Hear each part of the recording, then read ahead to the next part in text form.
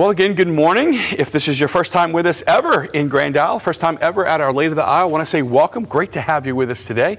If this is your first time coming back to the island since July, I want to say welcome back to paradise. Welcome home again. And if this is your first time at Mass since COVID, I want to say welcome home.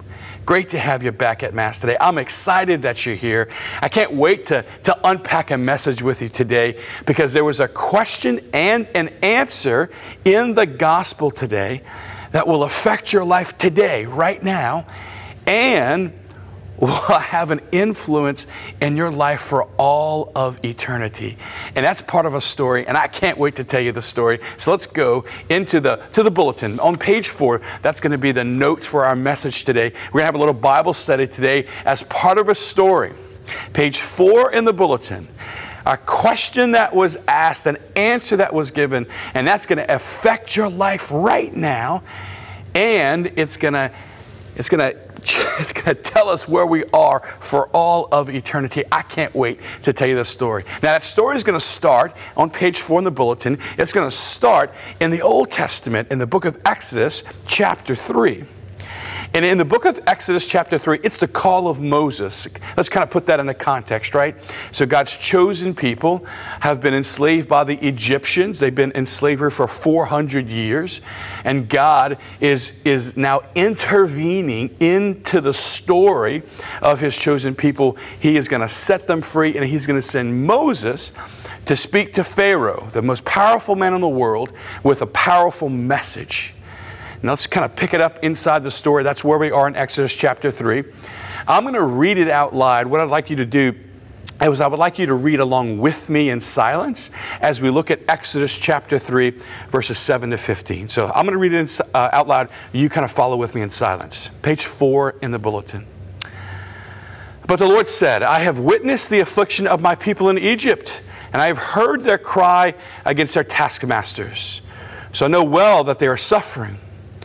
Therefore, I have come down to rescue them from the power of the Egyptians and lead them up from that land into a good and spacious land, a land flowing with milk and honey. Now, indeed, the outcry of the Israelites has reached me, and I have seen how the Egyptians are oppressing them. Now go. I am sending you to Pharaoh to bring my people, the Israelites, out of Egypt.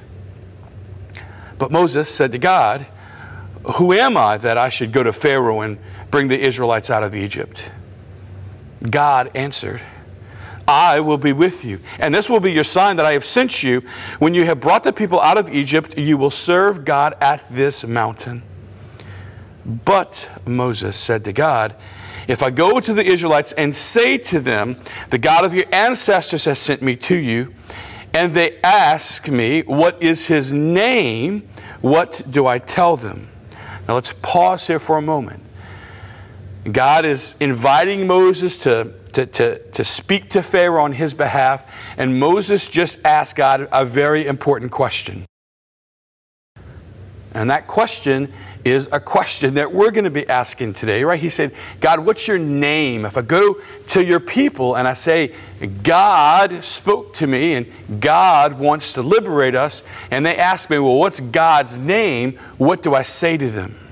Let's go back to the text now. God replied to Moses, I am who I am. Then he added, this is what you will tell the Israelites. I am sent me to you. God spoke further to Moses. This is what you will say to the Israelites. The Lord, the God of your ancestors, the God of Abraham, the God of Isaac, the God of Jacob, has sent me to you. This is my name forever. This is my title for all generations. End quote. So Moses asks God, what is your name? And God responds to Moses. He says, my name is I am. Right? He says to him, I am who I am. This is what you would tell the Israelites. I am sent me to you. So Moses wants to know the name of God. God wants His name to be known. God says to Moses, my name is I am. Now, that is significant, right? It's the first time that God reveals himself to all of humanity at this stage of the story. And God says, if you want to know what my name is I Am. Now, we could have a whole Bible study just on the name of God, I Am. We can maybe do that later on. But one thing I want us to kind of appreciate today is that the Old Testament wasn't written in English. We read it in English, but the Old Testament was written in an older language, right? It was written in Hebrew. And when you translate the Hebrew into English, that's the text that we just read together. But you can translate the Hebrew into other languages. And if you translate the Hebrew into Greek, which would have been a language that the New Testament, especially today's gospel, would have been written in. If you translate the Hebrew into Greek, the literal translation of I am is ego eimi. If you look at the notes there, right, the literal Greek translation of I am is ego eimi.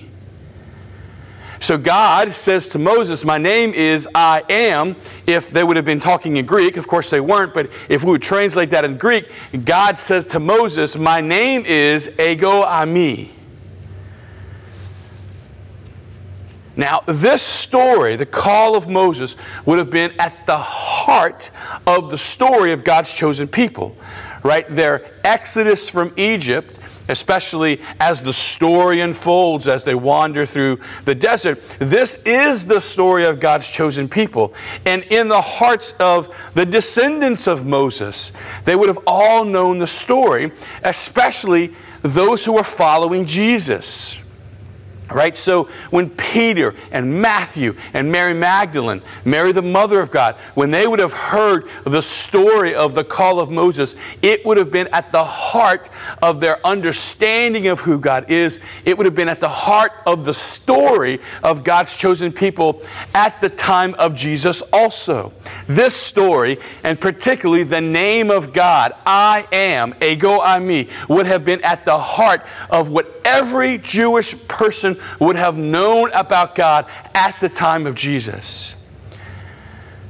So when Jesus, in today's gospel, in the Gospel of Matthew chapter 14, as Jesus is performing this miracle, there is something that emerges in the story today that would have pierced the hearts of all those who would have been in that boat. So, of course, the story today of Jesus walking on the water and Peter walking on the water and him pulling him out of the water. And there's lots that we could say about that would really be an awesome story. But for today's story, for today's Bible study, I want to zero in on a very particular part of the story of today's gospel so we can make a parallel to what we just read from the book of Exodus. If you go back with me to the notes on page 4, you'll see in today's gospel, Matthew chapter 14, verse 27, it says, and I quote, "At once Jesus spoke to them, 'Take courage. It is I. Do not be afraid.'" Remember, he was walking on the water and they thought it was a ghost, and he didn't want them to be afraid. He wanted them to know it was him. But notice what Jesus says to them. He says, "Take courage. It is I. Do not be afraid." Now again, the gospel wasn't written in English, it was written in Greek. And if we translate the Greek into English, we see the words that we have today. But the literal Greek, the original Greek, the language that the gospel was written in, it actually says, "Take courage, ego eimi, do not be afraid." It says, "Take courage, I am, do not be afraid." Jesus, as he reveals himself to his apostles in that boat, walking on the water, claims the name of God as he reveals himself to his followers. It's the first time with such explicit intentionality that in the Gospel of Matthew, Jesus is sitting in a place where he says, "I am. I am God. My name, the name of God, like I am God. I claim that name. I am, you might say, right? Jesus says, ego eimi, I am, the one who spoke to Moses in the Old Testament, who led the people out of slavery and into freedom. I am the Messiah. I am God. I am. And so when Jesus reveals himself using this name, Ego Eimi, we know that the apostles understood what he was saying, because it says at the end of the Gospels that they fell down and they worshiped him. They literally prostrated themselves before him in acknowledgement that he is God, as Jesus said that he was I am. Now, what's very interesting about this is that Jesus actually with his own mouth says that he is God. And that's very interesting, because if you take all the religious leaders of every world religion, none of them would actually draw attention to themselves. None of them would say what Jesus said, right? So Confucius would never draw attention to himself, right? That's the religion of China, you might say, right? He'd talk about the way, and Buddha wouldn't talk about himself. He'd talk about enlightenment, and Muhammad wouldn't talk about himself. He'd talk about Allah. You know, you take all the world religions and you take the leaders, the founders of those world religions, none of them would draw attention to themselves except Jesus. Jesus leaves no room for interpretation of what he thought about himself, and he leaves no room for interpretation of what he wants us to think about him. Let me say that again. In today's gospel, in those words, Jesus wants to remove any confusion or ambiguity or interpretation for who he thinks he is, and he wants to remove all interpretation of who he wants us to think he is. He wants to draw attention to himself. Jesus says that to follow him is to follow him. It is about him. Now, what's interesting about that is that there is certainly a temptation in the air that we breathe, and the conversations that we have, and the TV that we watch, and what we receive and absorb and behold on the internet. There is a tendency, a movement, a temptation to dilute Jesus. You can just pick it up, right? For a lot of people, believe it or not, Jesus is no longer relevant, right? Even amongst some Christian preachers, they rarely talk about Jesus as much as they talk about a way of living or different things like that, right? For many people, Jesus has become just a nice guy, or Jesus has become a holy man, or he was a good teacher, or he was a prophet. And in the water cooler conversations or the conversations you might have at the camp or the dinner table around major holidays, like Jesus, who is Jesus? This is a question that is not often asked, but there are answers that are often provided. And that's in 2020. Like in today, my question is, who is Jesus? And not necessarily who do I think he was, but who did he say he was, right? That's really the more important question. We get hooked up into conversations about, well, who is Jesus to you, or who do you think Jesus was? And I'm going to ask you that question today. Who is Jesus? But he's going to give us the answer. He says, I'm God. And 68 years ago, in 1952, C.S. Lewis wrote a great book called Mere Christianity. If you have never read that book, I would encourage you to read it. It's an awesome read for you during the summer. But 68 years ago, C.S. Lewis said this. Look at letter D in the notes for today's message on page 4. I'm going to quote C.S. Lewis. He says, I am trying here to prevent anyone saying the really foolish thing that people often say about Jesus.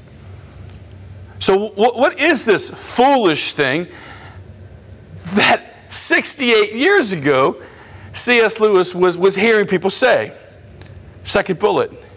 He says, the one thing we must not say is, I'm ready to accept Jesus as a great moral teacher, but I don't accept his claim to be God. Jesus never claimed to be a moral teacher. He was a teacher. He taught. We've been studying his parables for 3 Sundays in a row. But Jesus never claimed to be only a moral teacher. Jesus never claimed to be a holy man, but of course we know he was absolutely the epitome of holiness. He is holy himself, but he never claimed to simply be holy. So Jesus never claimed to be a good guy. He never claimed to be a good teacher. He never claimed to be a holy man. He never claimed to be anything other than God. So for us to interpret Jesus as anything other than God is absolutely inconsistent with how we came to that acknowledgement. Because you see, Jesus, if he's not God, is absolutely, he's not holy. He's not a good teacher because he taught that he was God. So C.S. Lewis says that Jesus said he was God, and there's only three ways that we can go with this. Stay with me here. Who is he? Because the answer to that question will change your life today, and the answer to that question has incredible implications in the afterlife. Jesus said it was God. He's either a liar, he's a lunatic, or he's the Lord. C.S. Lewis, 68 years ago, 1952, in Mere Christianity, laid out this argument. Jesus claimed to be God, and there's only 3 logical, intellectual deductions that we can go with. He's either a liar, he's either a lunatic, or he's the Lord. Let's kind of walk down that road together just right now, right? He's a liar. What that means is Jesus said that he was God. He said, ego eimi. He says, I am. Jesus claimed to be God. And if he was not God, and he knew he was not God, but he claimed to be God, that means he lied. That means his words were meant to deceive us. So Jesus is not a nice guy. He's not a good teacher. He's not a holy man. He's not a prophet. He said he was God. Did he lie? Because when someone uses words to deceive, those words deceive.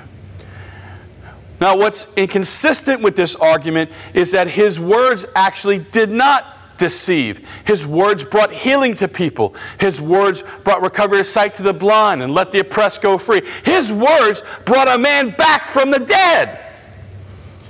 His words have changed people's lives. We have historical evidence in this book that his words not only did not deceive, but they altered people's lives in a positive way forever.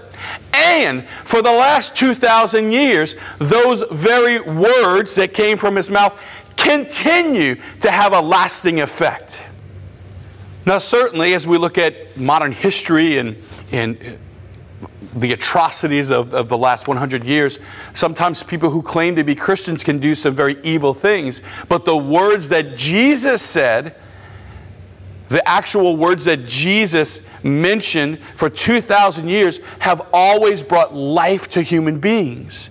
So it doesn't make sense that someone who is a liar, someone whose words were meant to deceive, would actually bring so much life, light, and healing and transformation to the world. So it actually does not make sense to say that Jesus was a liar. Number 2, Jesus said that he was God. And if Jesus believed that he was God, but he was not God, then that means Jesus was a lunatic. That means he was deranged. That means Jesus is crazy.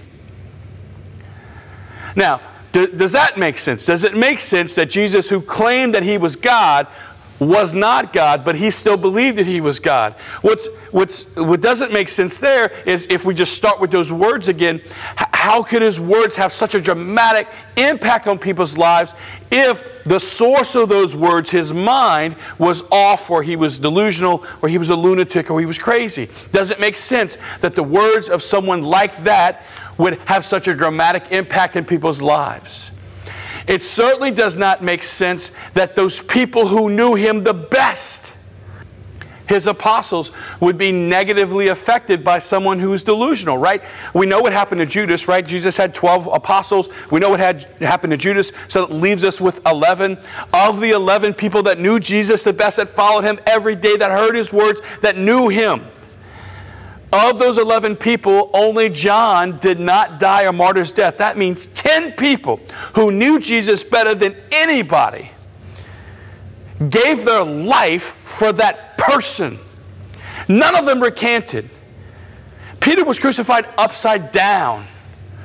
Thomas was sent to India and died a horrific martyrdom there. Of the 10 apostles who died a martyr's death, in the face of physical torture, none of them recanted. None of them changed their mind. None of them say, oh, the guy was crazy. None of them changed their mind. They all gave their life for that. Christians at the beginning of Christianity died horrific martyrdom because of the person. In 2,000 years, people continue to give their life even today for the person. Does it make sense that somebody who is crazy would not only have that type of a dramatic impact on people who knew him the best, but who would continue to have that type of dramatic impact for people over the last 2,000 years? So it doesn't make sense that he was a liar.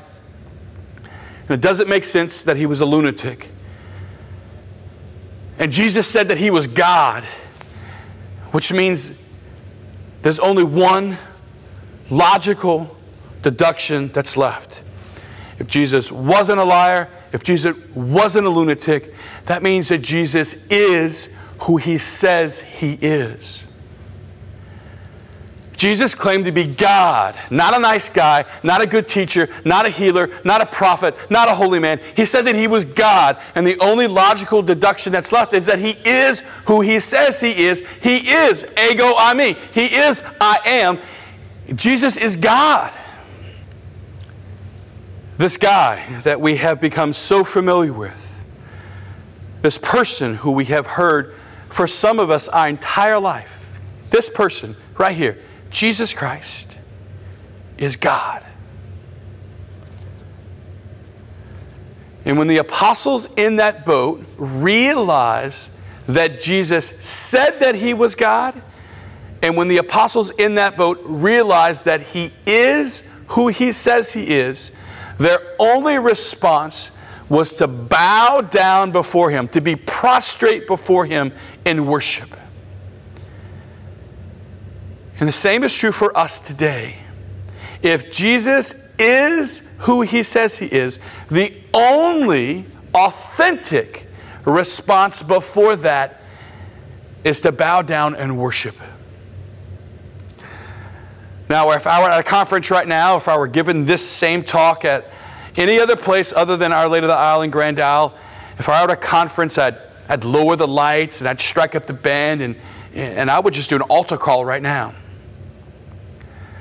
But I don't have to do that,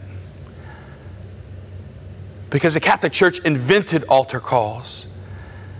God gave us the altar call when he gave us the Mass. There is an altar call today. There is going to be a moment where he is going to be before you and he is going to ask you, if you believe that, what's your response going to be? In just a few seconds, this person who is God is going to be this bread. It's not a thing, it's a person.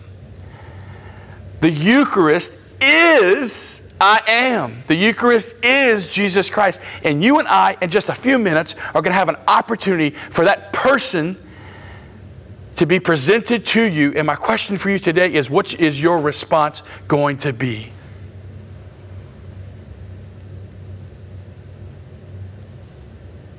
He's God. And for some of us, that means that we need to repent. And for some of us, that means that we just need to say yes all over again. And for some of us, that means that we need to receive the Eucharist today as if we were receiving the very presence of God. Because, my brothers and sisters, we are receiving I am in our bodies.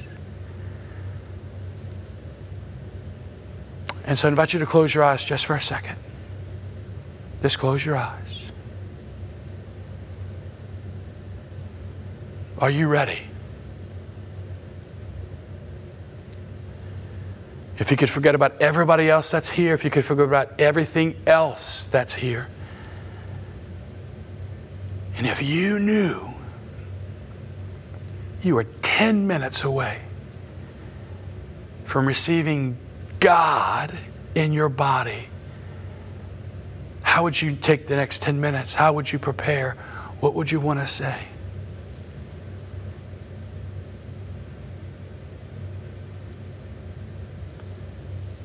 Pay attention to your heart. Pay attention to what you long for. Pay attention as we prepare to receive I am in our bodies.